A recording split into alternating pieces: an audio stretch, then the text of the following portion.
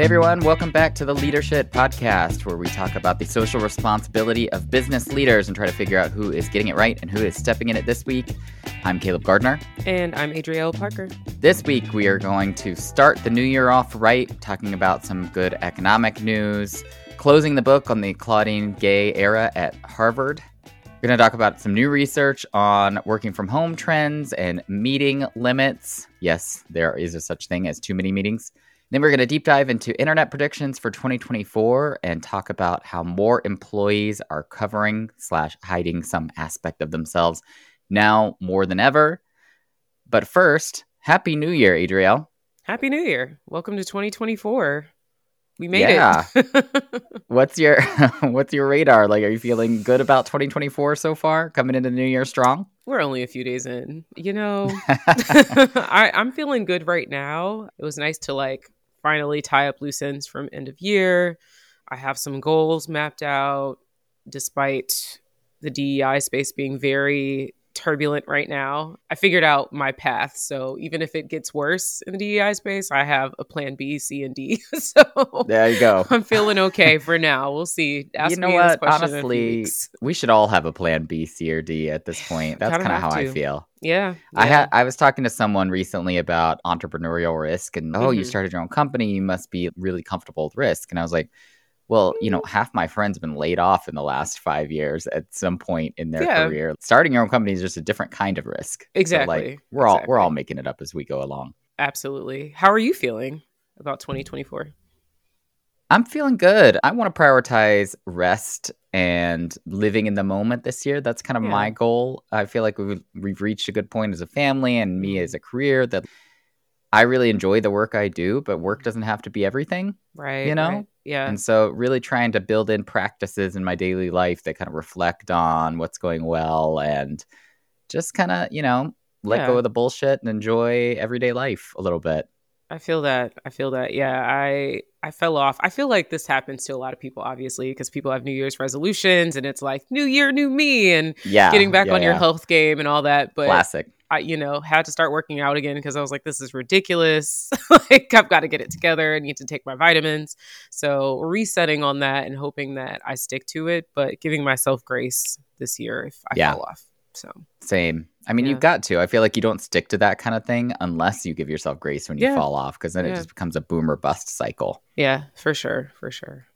I'm at the point, I think, in my life, because I'm older, I won't say how much older, that exercise for me has to become like brushing my teeth. It's just, I got to do this to take care of myself or else my body's going to get really upset at me. Yeah. So that's kind of how I'm looking at it. No, I feel that, especially just being, I know both of us spend a lot of time at our desks and your body really gets stiff, your shoulders, everything. So at your desk, working from home, barely moving, going from the bedroom to the desk and back again. Right. That's the pattern you gotta look out for. Yep. Did you get that? Sorry, deep cut from our last episode we did together. Did you get that treadmill desk? Not yet. I haven't decided. There have been so many mixed reviews. So we'll see. I'm just getting I guess they call them walking pads, but I'm torn between a walking pad and a stepper because I see that there are benefits for both. So I'll decide. The walking pad, is that just, it's kind of like a treadmill, but it's not motored? Like you can just walk on it at your leisure? So they have both. They have motored versions and they have manual versions. But the difference is it's just like the bottom portion of the treadmill. So there's no sort of railing or stand on it. So you can just slide it under your desk because I already have a standing desk. So that's what I have. Yeah, that's what I'm leaning towards. I think I might get one that has an incline or something. I don't know. I've got a few on my list. So by Friday, I'm like, I'll make a choice. You'll see me walking by our next episode, hopefully. That's what I have, and it works pretty well. It works pretty well. Again, you can't do all kinds of work. It's unrealistic to think you're going to be writing an essay or doing some kind of deep work while you're walking. I've found that, at least for myself, to not really work. But for some things, for kind of lighter mental effort things, it works really well. Makes sense. I've been seeing people on TikTok reading. I'm like, I don't know that I trust myself. I could not do that. I feel like I would get motion sick. Right? Because you're trying to get your eyes to focus on the page. Yeah. I can't even text and walk. So I'm like, I can't chew gum and walk. So that's what I'm saying. Sounds disastrous. Let me not try that. Exactly. All right, let's get into the week's news. And this is really the last few weeks' news because of the Yeah. holidays. We haven't covered off on, specific things that have happened, but there have been a few pretty big stories. I feel like we got to go back to a little bit ago and talk about the New York Times suing OpenAI and Microsoft. That was kind of a big shot across the bow, which a lot of people kind of heralded as the end of AI having unlimited access to internet data. Basically, people are going to be throwing up walls all over the place if they couldn't get to an agreement with the New York Times, which they were trying to do. They were working with OpenAI, basically trying to say, fine, take our data, but you're going to pay us for it. Sure. And they couldn't come to an agreement on the financial amount. So Times backed out of the deal, and they decided to sue OpenAI and Microsoft over the millions of articles from the New York Times that were used to train the OpenAI or used to train ChatGPT. Right. Really interesting stuff. Yeah, I mean, it's just so, I don't even know what the word is. I mean, just looking at New York Times and the paywall situation, it makes sense. They want to be paid. I mean, they need to be paid. I mean, they should be. Yeah, they should be. That it's work, and I think there's failure on OpenAI's part to recognize that. So, and Microsoft, because apparently they're part of this as well. So yeah, I'm curious to see. I mean, we've talked a lot about the need for some sort of oversight or regulation when it comes to generative AI. And so I think this is one of many steps that are going to be to come in terms of what is fair use for them to just use to teach their models, and when should they be compensating companies or individuals. Yeah, totally. It makes me wonder how companies that traditionally have used basically this crawling of the web to power their business models, i.e. Google, are going to do about this kind of thing. If you already have access to kind of the world's data like Google does, can they throw up the same kind of wall? I think that I've heard some people talk who were kind of in the early days of media when search was becoming really big, that they should have done this to the search giants then. Like they should have thrown up the same kind of like legal barriers to Google crawling their website that they're doing with AI right now. I don't know if that would have been the smart move or not, but at least they kind of seeded the ground back in the day. And I think they're trying not to seed the ground now. Absolutely. Good times. I mean, it's going to be a fascinating story this year about how the evolution of kind of the AI ecosystem and the players that are needed to make these AI ecosystems smart. Right. It also makes me think about, we've spent a lot of time talking about misinformation and disinformation, and that's honestly nothing new. So I think it's just we have more exposure and more access to things now. So really curious to see where this goes. I think that it could actually change the ecosystem from being dominated by ChatGPT to being dominated by players that have a lot more of their own data to be able to train the models on. So if you think about Grok, which is the dumbest name run by maybe the smartest dumb person on earth, Elon Musk, being able to be trained on Twitter data. Sure. Or again, Google being able to be trained on internet, data that it already has. I think that could make, at least from a research perspective, a little bit of a competitive advantage. I still think, we talked about this last week, but I still think that the most interesting use cases for AI right now are research on your own data sets, not necessarily the internet, but who knows?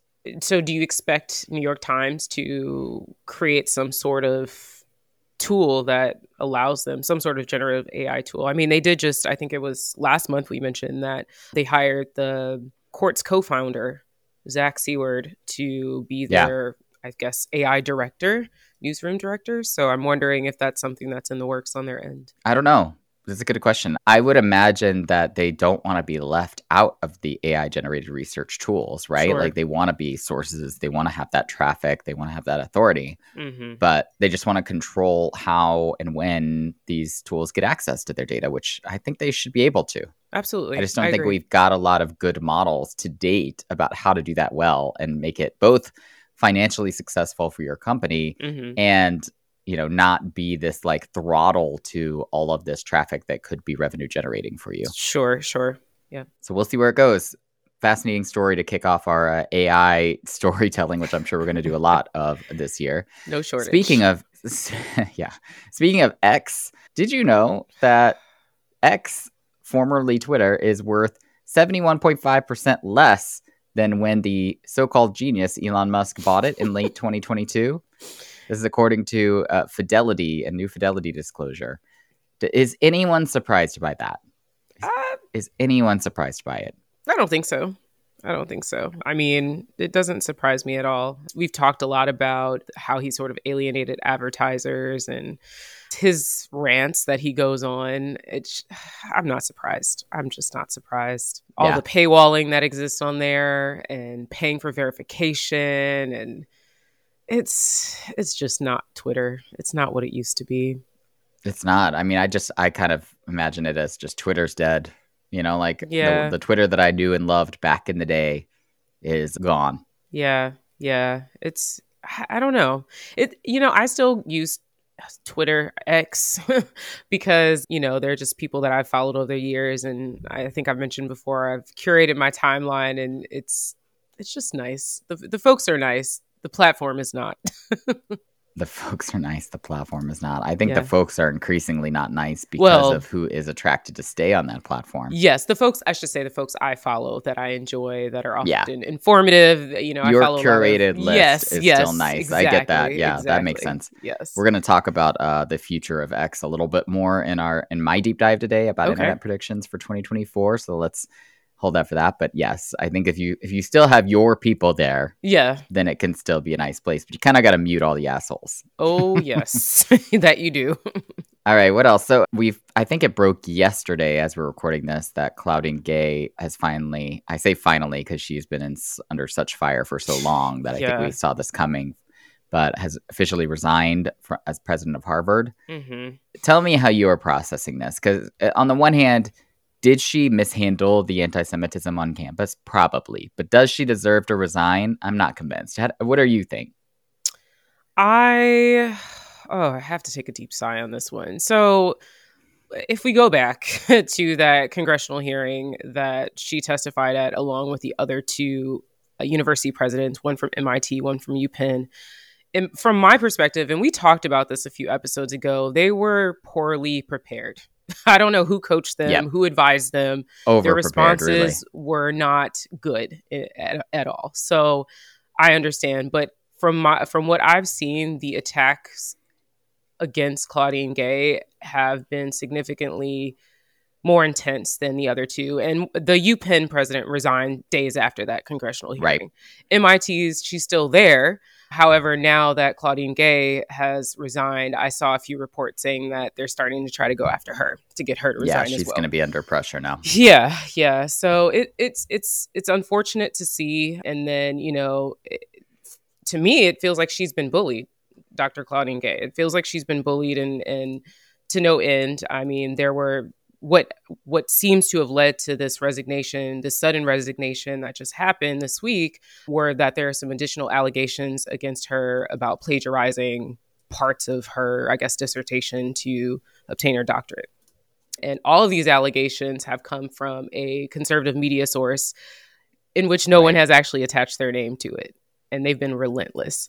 And so it's just really interesting to see the contrast between this Black woman versus these other two women who are not Black, who did not experience the same attack and constant pressure, despite having very similar responses during that congressional hearing. So, super frustrated. I hope she's okay, I'll have to say, because I can't even imagine. And just following a lot of Black women that are in academia, it's just, the pressure's relentless.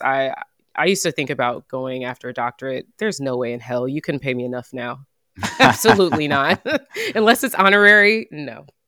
Yeah, there's a lot of reasons why that's a pain in the ass. But I'm also frustrated about the story because it's much like actually a lot of the coverage around Israel and Hamas and the war and all of that and anti-Semitism in this country. It gets muddied so fast about where the critiques are deserved versus where they're not. And I think that her handling of that hearing and anti-Semitism on Harvard's campus, I think were both valid critiques. You Mhm. could disagree with them. You could talk about the nuances. I do think it's a very nuanced issue, but I don't think that the criticism of that wasn't warranted. Right. But what's frustrating to me, to your point, is that not only are they targeting a Black woman who, remind me, wasn't she like the first Black woman to Yep. run Harvard? I thought Yep. so.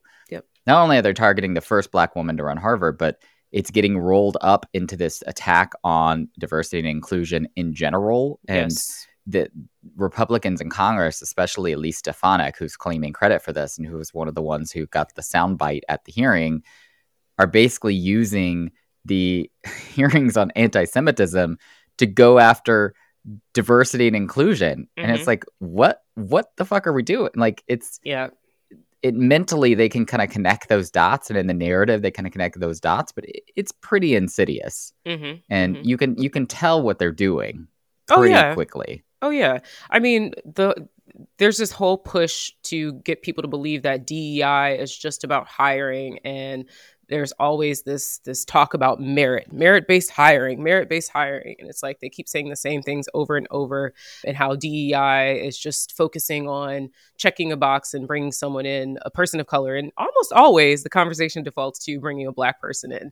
And so it's just really telling of how much ignorance there is out there, and yet also how much power and pull certain people have, despite them being so ignorant and not actually knowing what this work entails. But yeah, they're just piling this on to all of the other sort of anti-DEI sentiments. And it's really frustrating. And I mean, we have data that's showing that it's unfortunately working. I mean, job postings, DEI job roles and postings dropped by 44% last year. So there have been tons of layoffs. Tech companies have made serious cuts to their DEI efforts, including large conglomerates like Google, Meta, some of them cutting their budgets up to 90%. And again, as long as you have people, you need DEI, and it's so much more than hiring. And if you don't understand that, please seek to learn more, because it's really unfortunate. And then, of course, we've got folks like Elon Musk and other people who like to make their rounds and criticize DEI, again, without lacking education about it. So I'm really upset that they chose to leverage her as part of this whatever you want to call it. It really pisses me off. Yeah, she got caught in the crosshairs, basically. Yeah, unfortunately. Anyway, just to kind of round out our news section, we had some good economic news in that holiday spending increased this year. I think that was a little bit of a surprise. I feel like between that, the stock market, and it was just an unpredictable economy in 2023. Everyone thought it was going to go worse than it did. Sure. So we'll see. People are kind of bullish on 2024, and the Fed has indicated that it's going to cut interest rates. So people are pretty excited about the economy going forward. Again, I'm kind of holding my breath about what that means for the presidential election here in the US. Yeah. But things are looking pretty good from a macroeconomic perspective. We talked in our predictions episode last week that from a microeconomic or kind of daily lived experience of people, there's still lots to be unhappy about. So we'll see how that starts to change that, or if it starts to change that. Yep, absolutely. Meanwhile, let's talk about what is going on in offices. So it's really fascinating to me to look at a lot of the kind of end of year roundups about return to office and work from home. And this one from USA Today, I think, put it in pretty stark terms, was 2023 was the year return to office died. Oh, goodness. That's so dramatic. I love it, though. It's so dramatic. And I think the reason for it, if you dig into the numbers, is that despite all of these really high profile return to office mandates, the number of people who worked in an office actually dropped last year. So despite all these folks trying to force you back into the office, it actually went slightly in the opposite direction. Makes sense. So, I mean, it makes sense. But do you remember a few weeks ago, we were talking about that predictions from CEOs that like everyone was going to be back into an office by 2025? Do you remember that? I do. And we had a good laugh about it. Well, I don't think it's going to surprise us that actually not the case. Yeah. I mean, there was a lot, at least from the clients and the folks I worked with last year, there was a lot of pushback on some of those RTO policies. And I think what helped was that employees, and we've talked about this again, there's just like a lot more employee engagement and enablement now, and they're more willing to be vocal and to speak up. And I think the more employees share their perspectives and the more leaders listen to them, the more you can find sort of that middle ground, and there can be a better balance, because what works for one person just does not work for everyone else. And so I think leaders need to be mindful of that and the impact that your decisions, your choices have on your employees and their overall well-being. Because if you're forcing or trying to force them to do something that's not working for them, are they going to stay? Are they going to perform in the way that you know they're capable of? Are you going to lose money because they're just sitting there? Exactly. I don't know.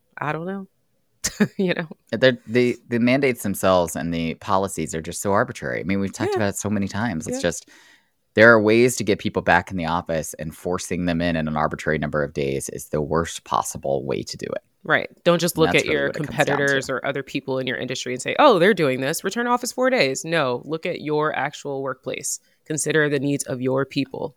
It's not going to be the same as others. Consider it team by team, department by department. Role by role even. Some people have to be there, some don't, you know?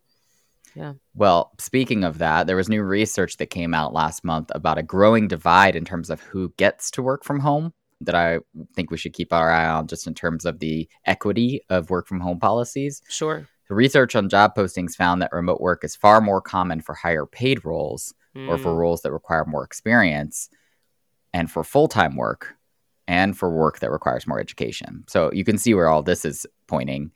People who are already making a lot more money and have a lot more flexibility are the ones that get a lot more money and a lot more flexibility. That's nothing new. The ones who, exactly. Not surprising. No. The ones who get for work from home are the knowledge workers. Yeah. I mean, you know, the people who are working with their hands, who are in manufacturing, who are, for whatever reason, need to be in front of customers or hands-on with the product. Sure. Just don't necessarily get the kind of flexibility that other folks who do more knowledge work, have more education, are already paid more, in higher, management type roles get. Yep, absolutely. What are you deep diving on for us today, Adrielle? So I want to follow up on some research that has been ongoing for the past decade, and it's about this idea called covering, this concept called covering, which is essentially when people hide some aspect of their identity. The initial research was published by Deloitte in partnership with NYU, and there's actually a professor and author, Kenji Yoshino, who has been really deep into this work for some time now, but looking at how people cover or hide aspects of their identity in the workplace and how it impacts them.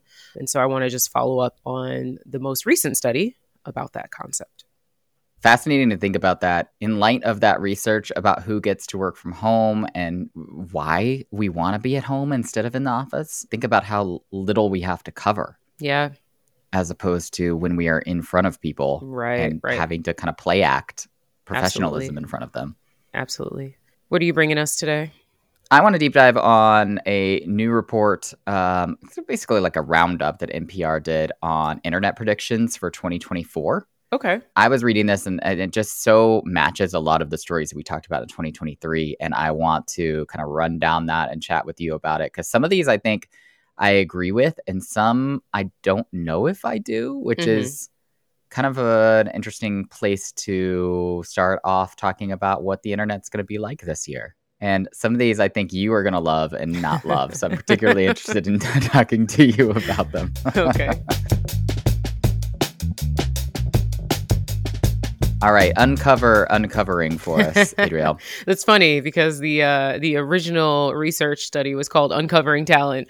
So 10 years ago, Deloitte, which has this DEI Institute, which is trademarked, which I find very interesting, but capitalism.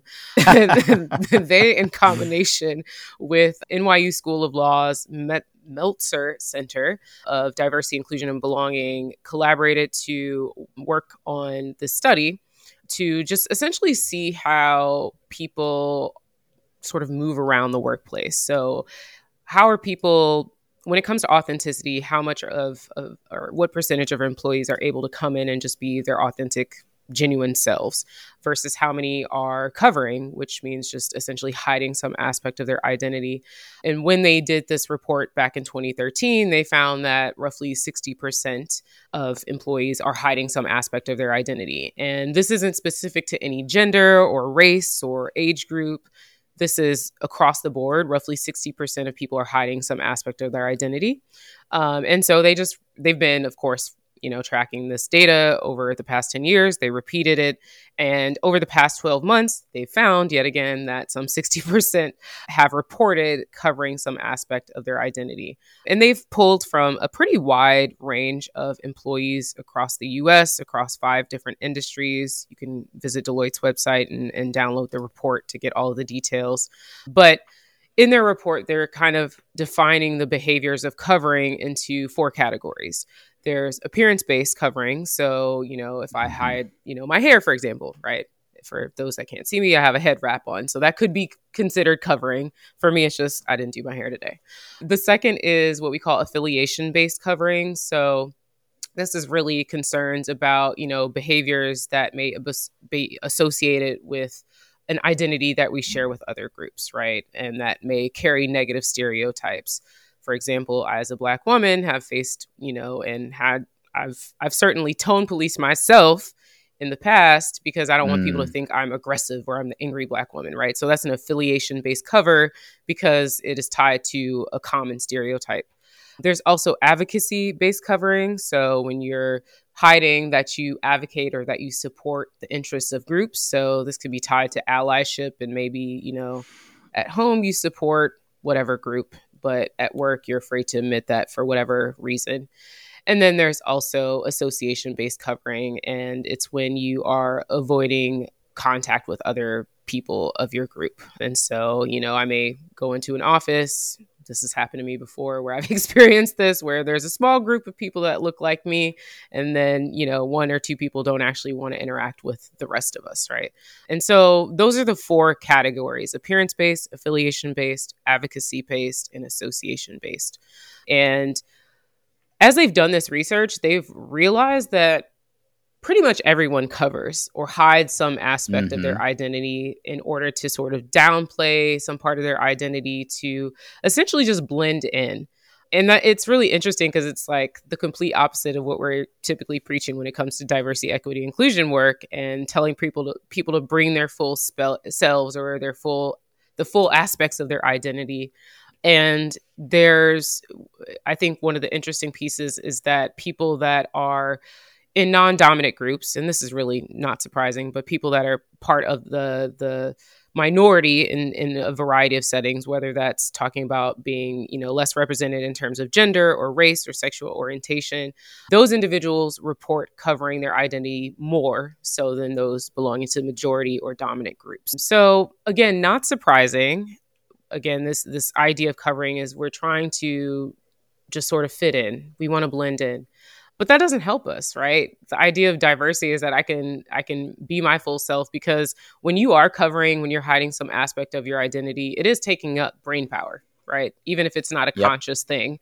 And so that does take away from your ability to problem solve, to be creative, to do your job, at your full capacity.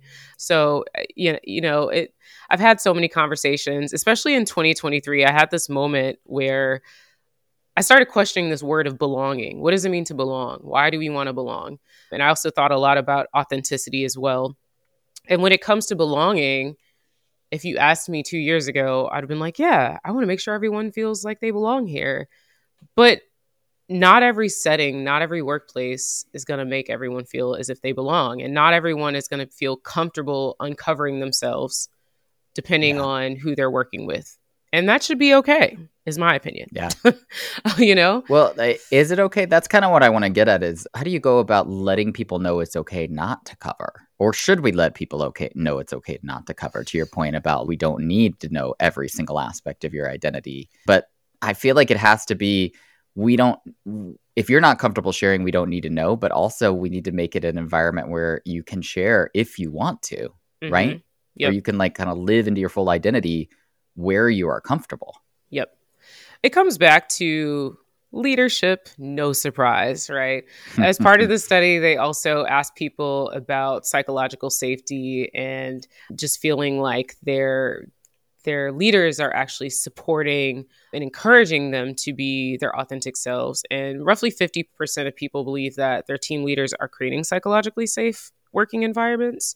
And they also recognize the importance of this, right? And so there is certainly a need for leaders to set that tone and to constantly reiterate that it's a safe space, right? And it's not just about saying, hey, this is a safe space, you can be yourself, but it also requires leaders to intervene, right? So if you notice things like someone being talked over whenever they are sharing their ideas and you notice that it's a pattern, you as a leader should be intervening to create space for those people that are being talked over. And you should also be making it clear that that's not acceptable, because things like that are going to cause people to lose psychological safety and also trust in you as a leader. Often people conflate the two. When we talk about trust, we're usually talking about us one-on-one, our ability to trust and have faith in each other, our abilities to get things done, to show up, to follow through with whatever we say. When we talk about psychological safety, that's sort of like the next layer. It's a shared belief against a group or within a group, right? And so I believe that I am safe to take interpersonal risks. I can give you feedback without thinking that you're going to blow up or, shut down, or I can admit that I made a mistake and know that my team is going to support me and we're going to use that as a learning opportunity. And in this report, they share examples of how leaders can actually intervene and can reinforce the behaviors they want to see. Did you say that only 50% feel like their leaders create psychological safety for them? Mm-hmm. To uncover at work, yes. Yeah, only 50%. But only 50%? Only like 50%. That is shaming, I feel like, for people in most workplaces. Only half feel like they have the kind of cover from their leadership to be able to be themselves. That's depressing to me. It is depressing, but it's not surprising because it goes back to the fact that we've transitioned leadership and really people management from this role in the past where people managers were just supposed to come in and assign tasks to people and make sure people were getting their work done.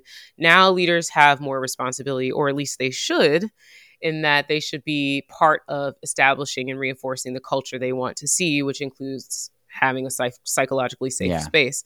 But a lot of organizations haven't invested in teaching people how to do that. And if you haven't experienced that, you wouldn't know as a leader how to create that for other people.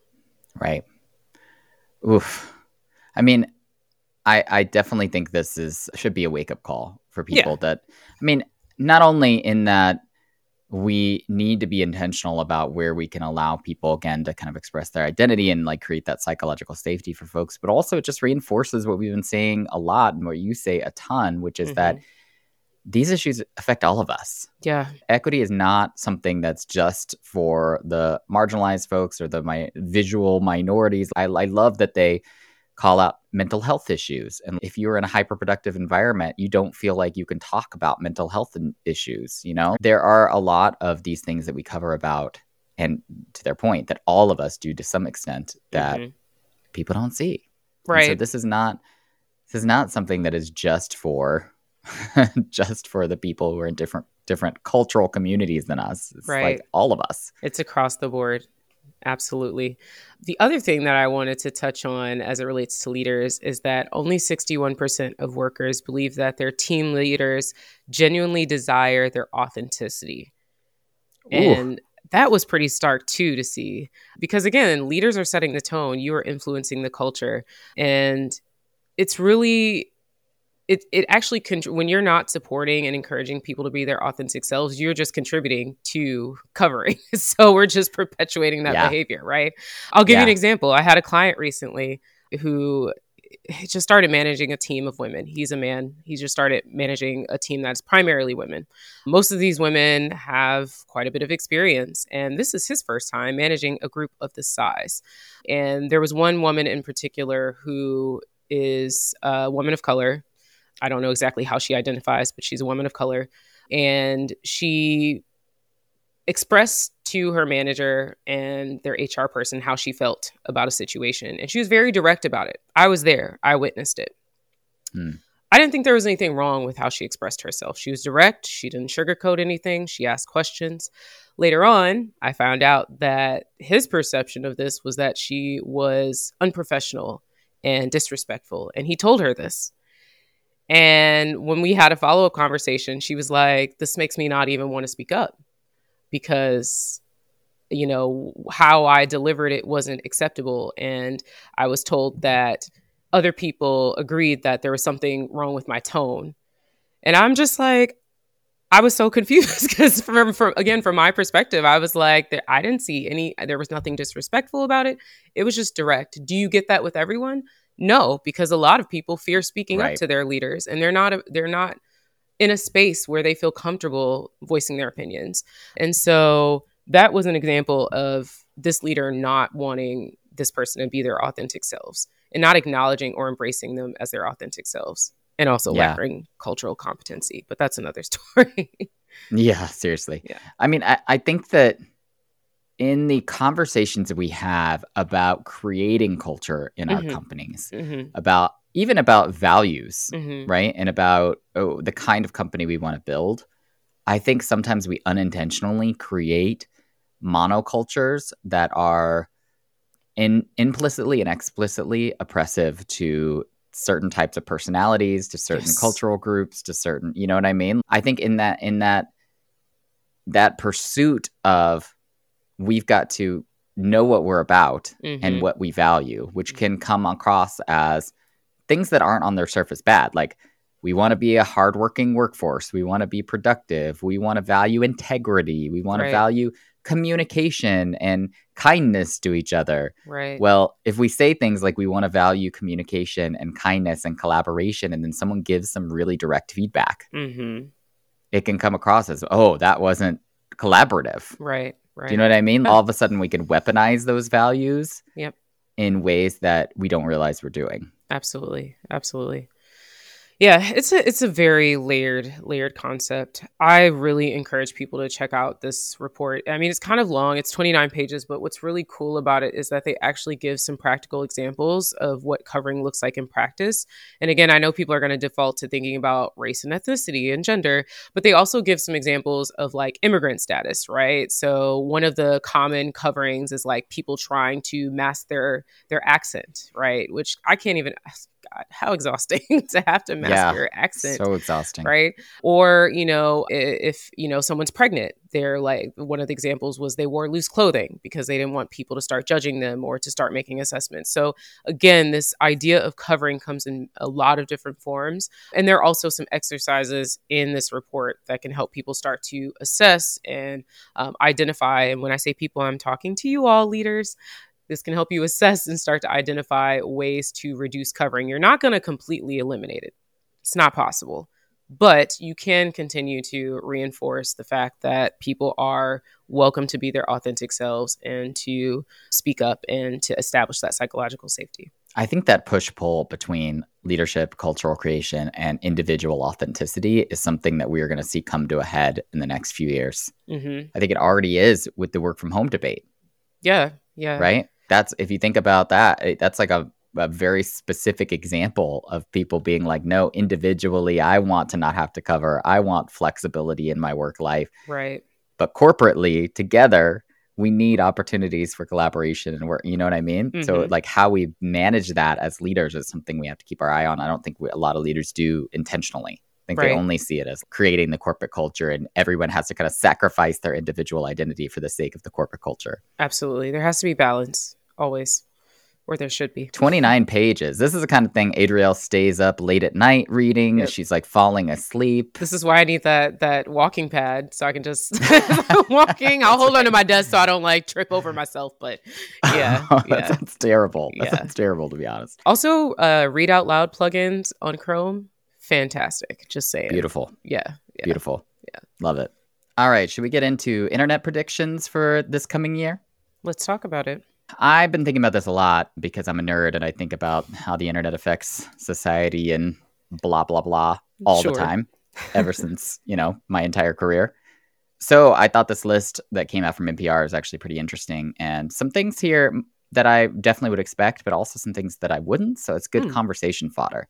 So I'm just going to go through each of these predictions one by one. And basically, we'll link to this in the show notes, obviously, but they consulted with several internet, quote unquote, quote, internet experts, which is a funny thing to me because, like, the internet is everything and nothing at this point. But I guess if you think about where society and technology interact, I think is how you can think about these trends. So let's just go through these one-on-one. So the number one prediction, which is not on my radar, but I think totally makes sense. More people will be in intimate relationships with AI chatbots. Huh. I didn't see that one coming.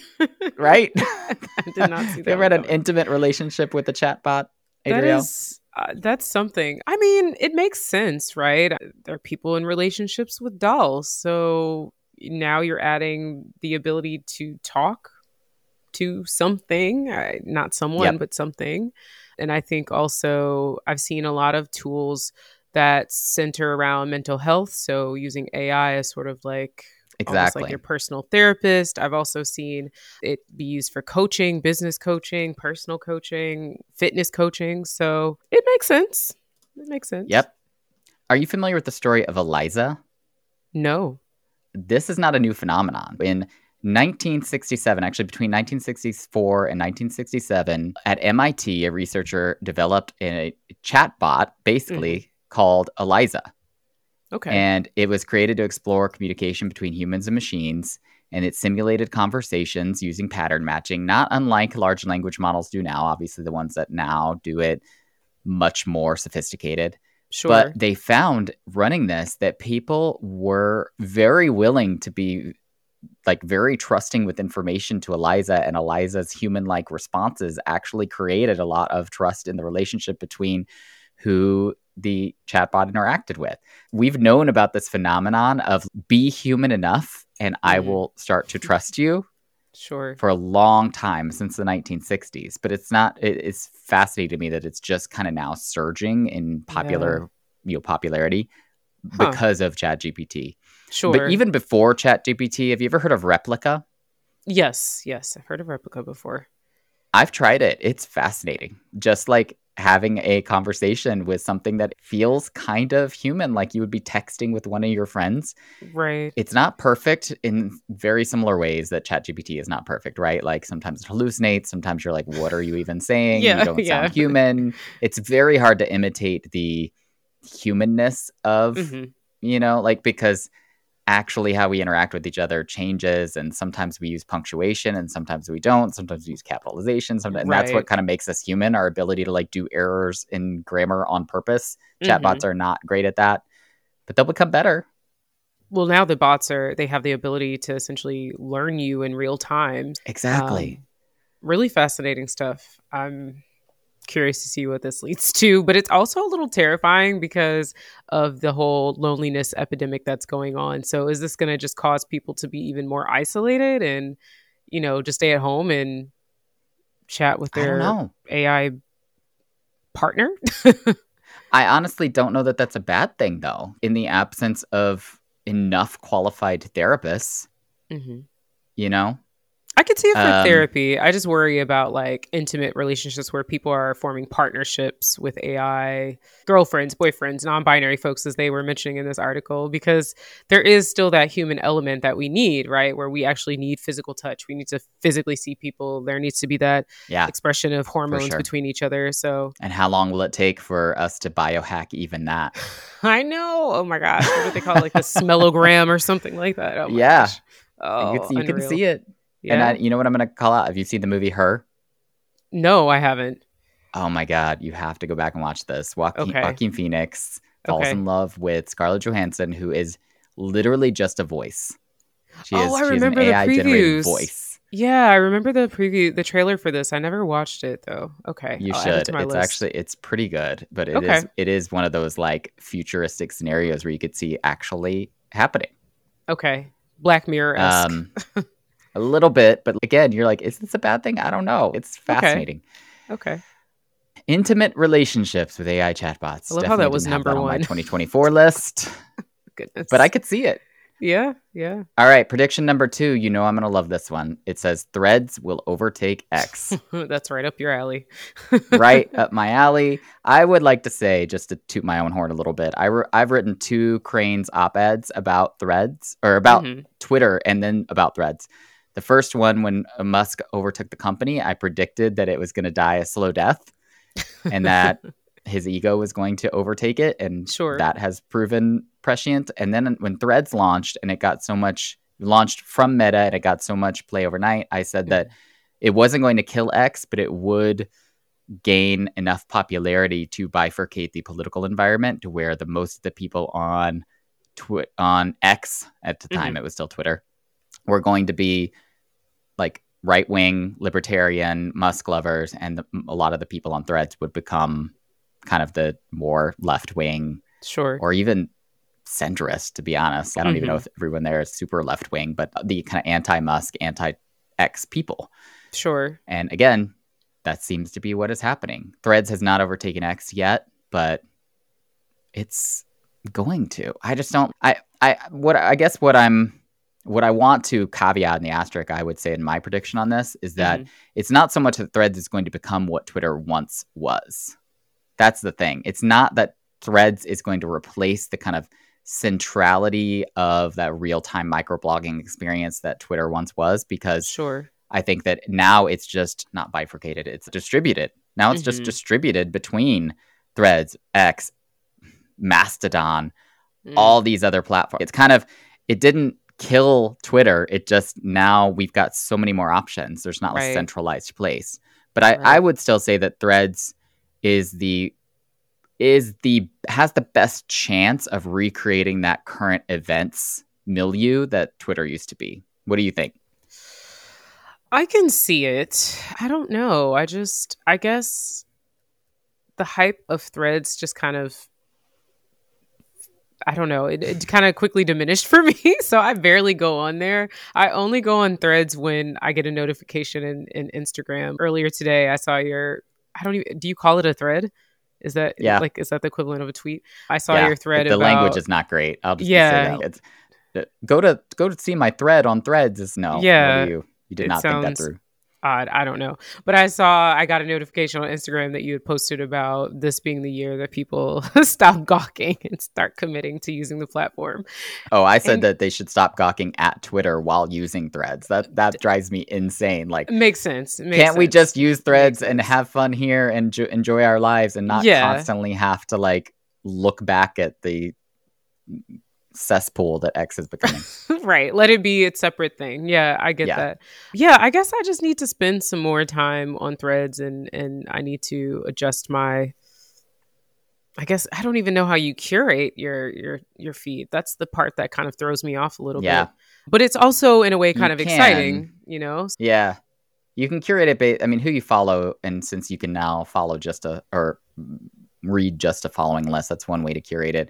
I do think that eventually having lists like Twitter had lists, we can follow different kinds of users, would make it so much more valuable. I think it needs to speed up. It's still real slow comparatively right now. There's a lot of things that would make it better, but I'm still bullish on its overall applicability. But I think the thing that makes me most nervous, besides for just it being another platform in Meta's universe, which, Meta has a questionable track record at best for ethical social media decisions, is that they keep trying to come out and saying, we don't want to be a news platform. We don't want to be a news platform. You literally built a current events platform. How do you do current events without doing news? Right. And it's all because they don't want the editorial responsibility of being a news platform. And I understand which they got burned. They've gotten burned in the past with trying to do. That's what they did with the Facebook news feed a long time ago, right? Right. It makes sense. I understand. I definitely get it. But yeah, to your point, there needs to be something there. Right now, for me, just like going to a timeline to scroll, it just doesn't appeal to me. And I still haven't figured out the best use case for it for me with all the things I have going on. I can see clear use cases for YouTube or TikTok, right? It's mostly entertainment. Well, now it's a giant drop shipping cesspool, but that's neither here nor there. And Twitter is still just Twitter. I don't even know. I mean, to me, Twitter is still very news driven. So people are still having conversations. And I find I almost feel like there's been a surge in Twitter use because I just go to Twitter when I want to know what's going on Instagram and TikTok and YouTube because someone's talking about it there and they're just reposting on Twitter. So yeah, Threads has a bunch of that too. If you're creating something that's kind of the conversational medium about culture, then of course it's going to be reacting to where culture happens, whether that's on YouTube or Instagram or whatever, right? Of course. I mean, I think that the way that you use X is very community driven. And until that community is on Threads, it's going to be less appealing. And until, to your point, you can find just that community and it's not just the noise of everybody, right? Then it's going to be less appealing. I think that makes a lot of sense. Even just being able to click on some topics in Threads would be nice. That's it. Hey, you can now, you've heard about the hashtags without the hashtag on Threads now? I have not. How does that work? So they very recently launched topics. Okay. Which is like hashtags, only you can use the hashtag logo in the functionality to basically link it back to those conversations without it needing an actual hashtag.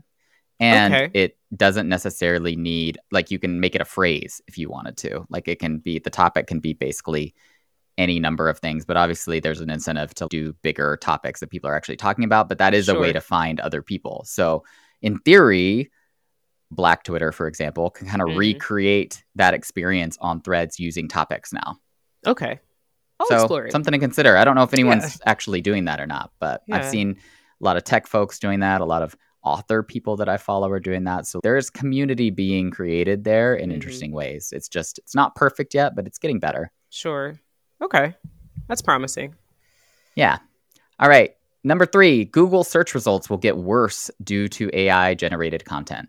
I was actually a little skeptical about this one. I totally understand why our immediate reaction would be like, oh shit, AI can make all kinds of garbage and dump it onto the web. Sure. But I actually feel like Google, I don't want to say is smarter than that, but they've been dealing with garbage websites and garbage content that's trying to game the system for a really long time. Right.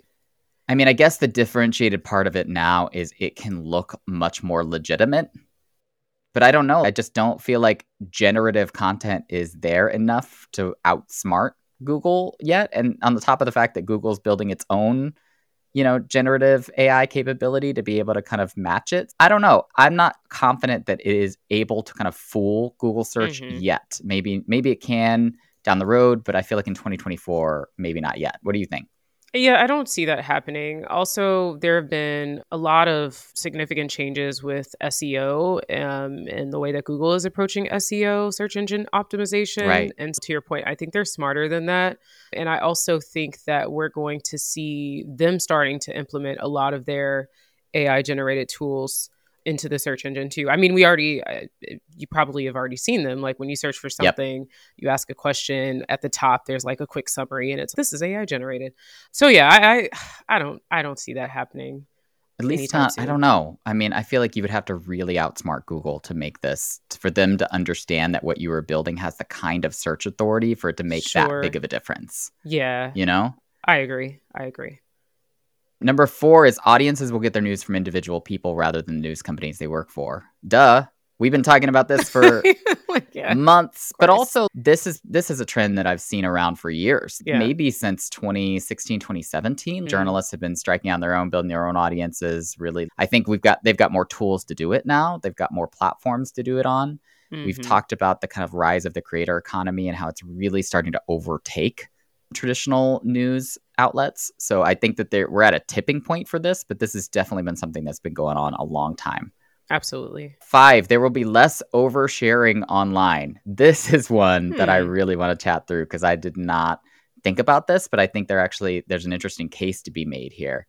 But traditionally, how we thought of social media behavior is, it's everything from babies to breakups to what did I do for lunch to what's trending. Like you kind of think about the phrase that we've used for many years is the highlight reel of someone's life, right? They're basically saying it used to be fun to do this and it's not anymore. And there's a lot of reasons for this.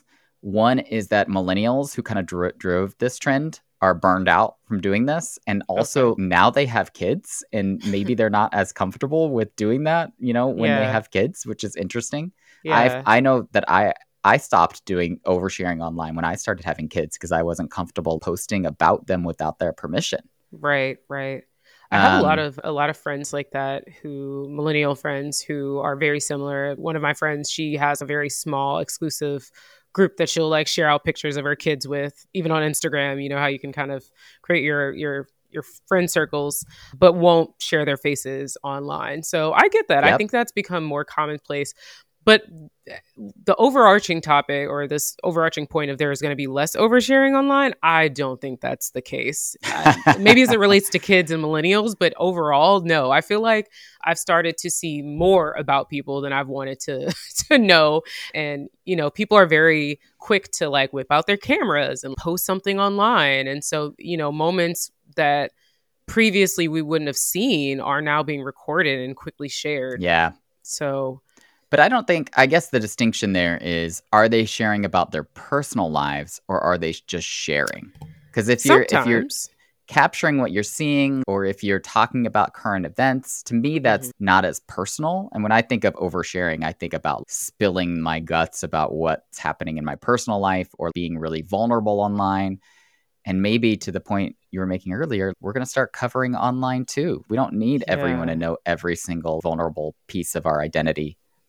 Yeah, I guess I think that there will continue to be a trend of like influencers, because on one hand, last year the word was authenticity, right? The word of the year. And then on the other hand, we're saying people are going to overshare less. And I just don't think that's the case, because I feel like I'm seeing more personal stories, you know, people sharing things that have happened to them throughout dating or relationships, or, you know, people have been very open about like their fitness and weight loss journeys and things like that. So I don't know. I think the average person will probably share less. I know I certainly have. I didn't share hardly anything last year compared to previous years. So I get that.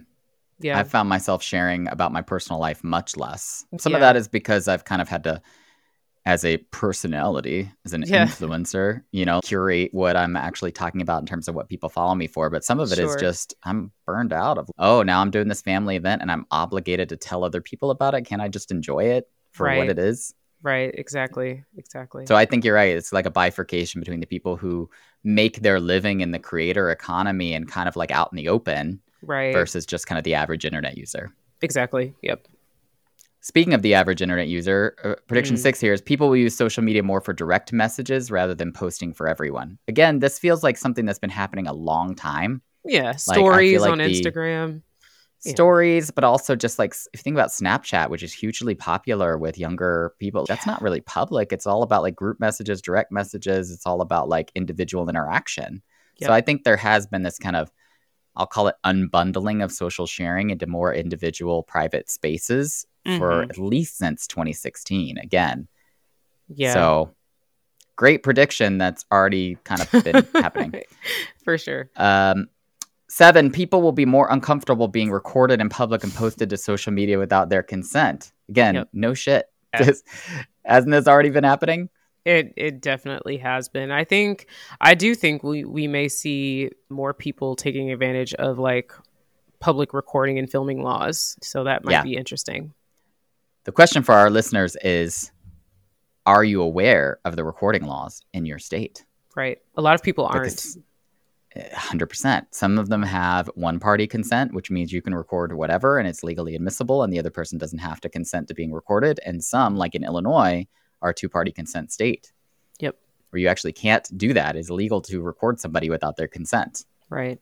So know the legal environment you are operating in, especially if you are an activist or you are, you know, in part of a marginalized community where recording something might be honestly the difference between life or death for someone. Absolutely. All right, last one, which I'm just going to call like, why did this make it onto this story? And it's definitely a representation of the fact that internet culture is culture. Yeah. Gen Alpha will create more slang. Again, no shit. These young people, they're gonna create slang. And why is this on an internet trends prediction? It's because the internet is where it will surface and people will laugh at it / adopt it and blah blah blah blah blah. I just think that's, again, just more of an indication to me that internet culture is where culture happens. Yeah, I mean, kids we did it. We had our version of slang. Our parents, of course, we did. Do you That know one they that could have whenever left. one thing that we did at our New Year's party, you will enjoy this, is went Yeah. back and we always do this neon dance party with our kids on New Year's Mhm. Eve. That's super fun. We get the glow sticks and we put on Yeah, dance yeah. music. We turn off all the lights and it's super fun. We've done it for 5 years now and the kids enjoy it. This year, I put on a 2000s dance party list. So basically Okay. music that was Love like it. late 90s, 2000s. And do you remember when like a bunch of rappers used to put like extra R's in things like Nelly's Hot Yes. and Like Her? Thor. Hot and Yes, of Her. course. Of course. I was just like, why do people do that? That was such the dumbest thing. And Culture. yet, For the exactly, culture. culture's gonna culture. So Yeah. that was just another a reminder to me that we were young once and didn't think things were weird. Yeah, I mean, there are always pockets of these things that surface, and I think at least in when it comes to like music, it's often an opportunity for artists to kind of like highlight some pocket of their culture that hasn't been Yeah, amplified, right? And so yeah. history repeats I actually itself. think it's really cool, like how language evolves and gets remixed and new connotations get added or taken Yep. away. I actually think that's really fascinating. And then if you think about the application of that to what happens online and how that gets translated into a digital environment, either in Mm-hmm. text or speech, so interesting to me. Definitely. Did you see that a few weeks ago? There was a quiz that was going around on the Washington Post about what age you are at work, and it asked you No. like 5 or 6 questions about what you like your work habits and Okay. like how do you respond to an email, what do you say, like those kinds of things, and then gave you a score I about did what not see this. generation you were. Like you're 50% millennial, you're 20% Gen Z. Interesting. Again, the arbitration around that is kind of bullshit to me because it's like what makes something a quote millennial trend versus a quote Right. Gen Z trend feels pretty arbitrary. Right. But I will be proud to say, despite my age, I think I was like 60% Gen Z. Isn't that Okay. fascinating? I'm I was gonna like have to take 60% this. Gen Z, 40% millennial, something like that, and Yeah. 0% boomer. Huh.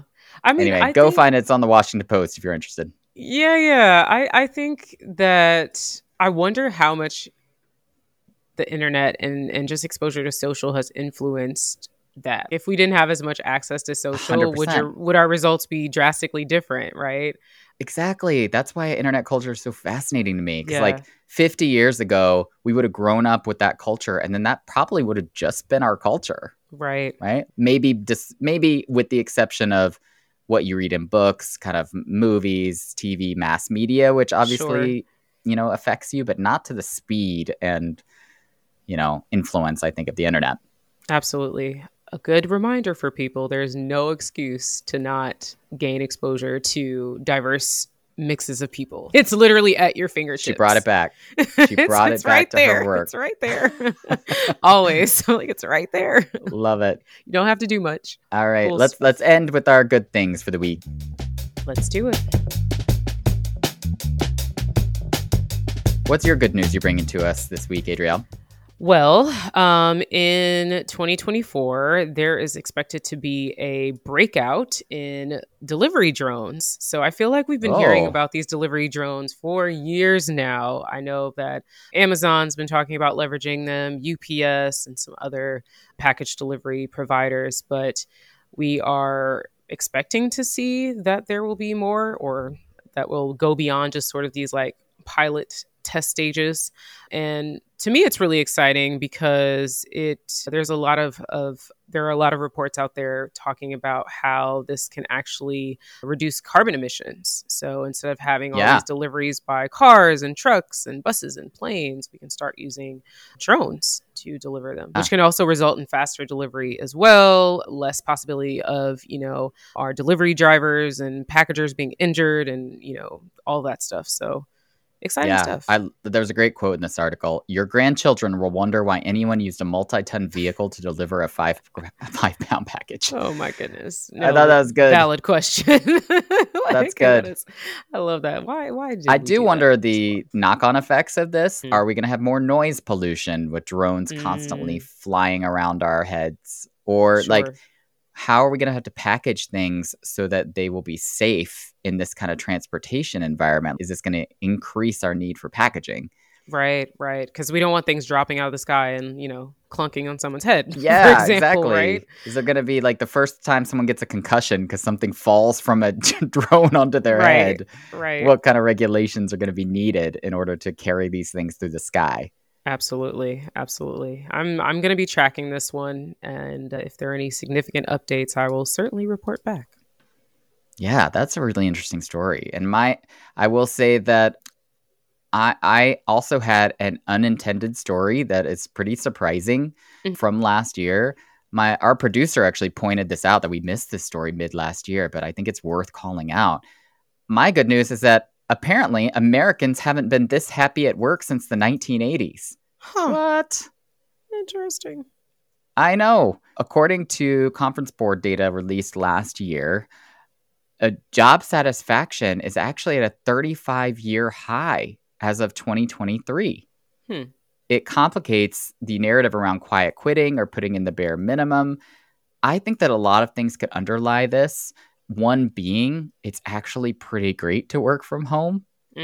We talk about the benefits to our own individual. That could be actually making people happier. Oh shit, I don't have to spend an hour commuting. Oh, that's pretty great. Right. There's been a strong labor market, so I've got competition around being able to say no to terrible work environments. I think a lot of this is still post-pandemic effects, but super fascinating to think about the satisfaction that we have with our jobs according to this data. I think is a little unexpected given the negative narrative that we always hear about workplaces. Yeah, absolutely. Exciting stuff. Yeah. What do you credit this with? I think people are, even though they need to do, I think leaders and organizations need to listen more. I think they have started to listen to employees. I think there also have been some standards around benefits as well. And so I think our benefits have significantly changed. Speaking of benefits, did you hear about, and I guess this could be another one good thing, that Medicare has expanded their mental health coverage as of January 1st of this year. So that's really exciting news. But things like That's that, really where, great. For employees, you have like those EAP benefits and things. I think that's really helpful. And yeah, I think workplace flexibility, while there's still work to be done, has improved significantly. Oh, 100%. I should say that while this data came out mid last year, it was actually collected in November 2022. So actually all the things we saw in 2023 wouldn't have affected this. But regardless, I think it is a little bit of a, counter narrative to what we were hearing around work even then. There is some caveats to this. Women were less satisfied at work than men. I don't think it's going to surprise you. Nope. It's because of, pay gaps, benefits gaps, the things that, traditionally go along with gender disparities in the workplace. Sure. And they did call out those with hybrid work arrangements were happier than ones that had to do either fully in person or fully remote. Surprise. Goes back to what we were saying. Connection matters, but also flexibility matters. You can give people both and do it in a way that is beneficial. Yep. Good stuff. All right. Good times. Hey, that was a great first episode for the year. What do you think? Yeah. I looking forward to what's to come. I know we've got some guests coming on this year, and it's going to be a bit of a roller coaster. I think you said it. Definitely. This is going to be hopefully the year of answers. Maybe not the answers we want, but they'll be interesting to explore at least. It will be. And you will be able to hear all about the week's news and what you should think about it.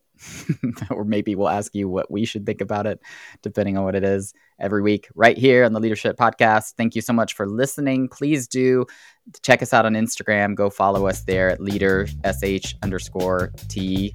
and go to leadership.show to send us a note. Tell us how you're liking the show. What else do you want to see us cover? What are you interested about? Always interested in some listener feedback. And we're hoping that you have a great 2024. Thanks so much. Thanks for listening to Leadership. Our producer is Dave Sandell. Thinking about starting your own podcast? Connect with him at davesandell.com. You can find more information about Caleb and his work, and even hire him to speak on Change Leadership at calebgardner.com or 18coffees.com. And find his book, No Point B, Rules for Leading Change in the New Hyper-Connected, Radically Conscious Economy, wherever books are sold. You can find more about me, Adrielle, and my diversity, equity, and inclusion work at adrielleparker.com. You can also subscribe to my YouTube channel at youtube.com/AdrielleParker for more candid discussions on DEI and for more insight on inclusive leadership.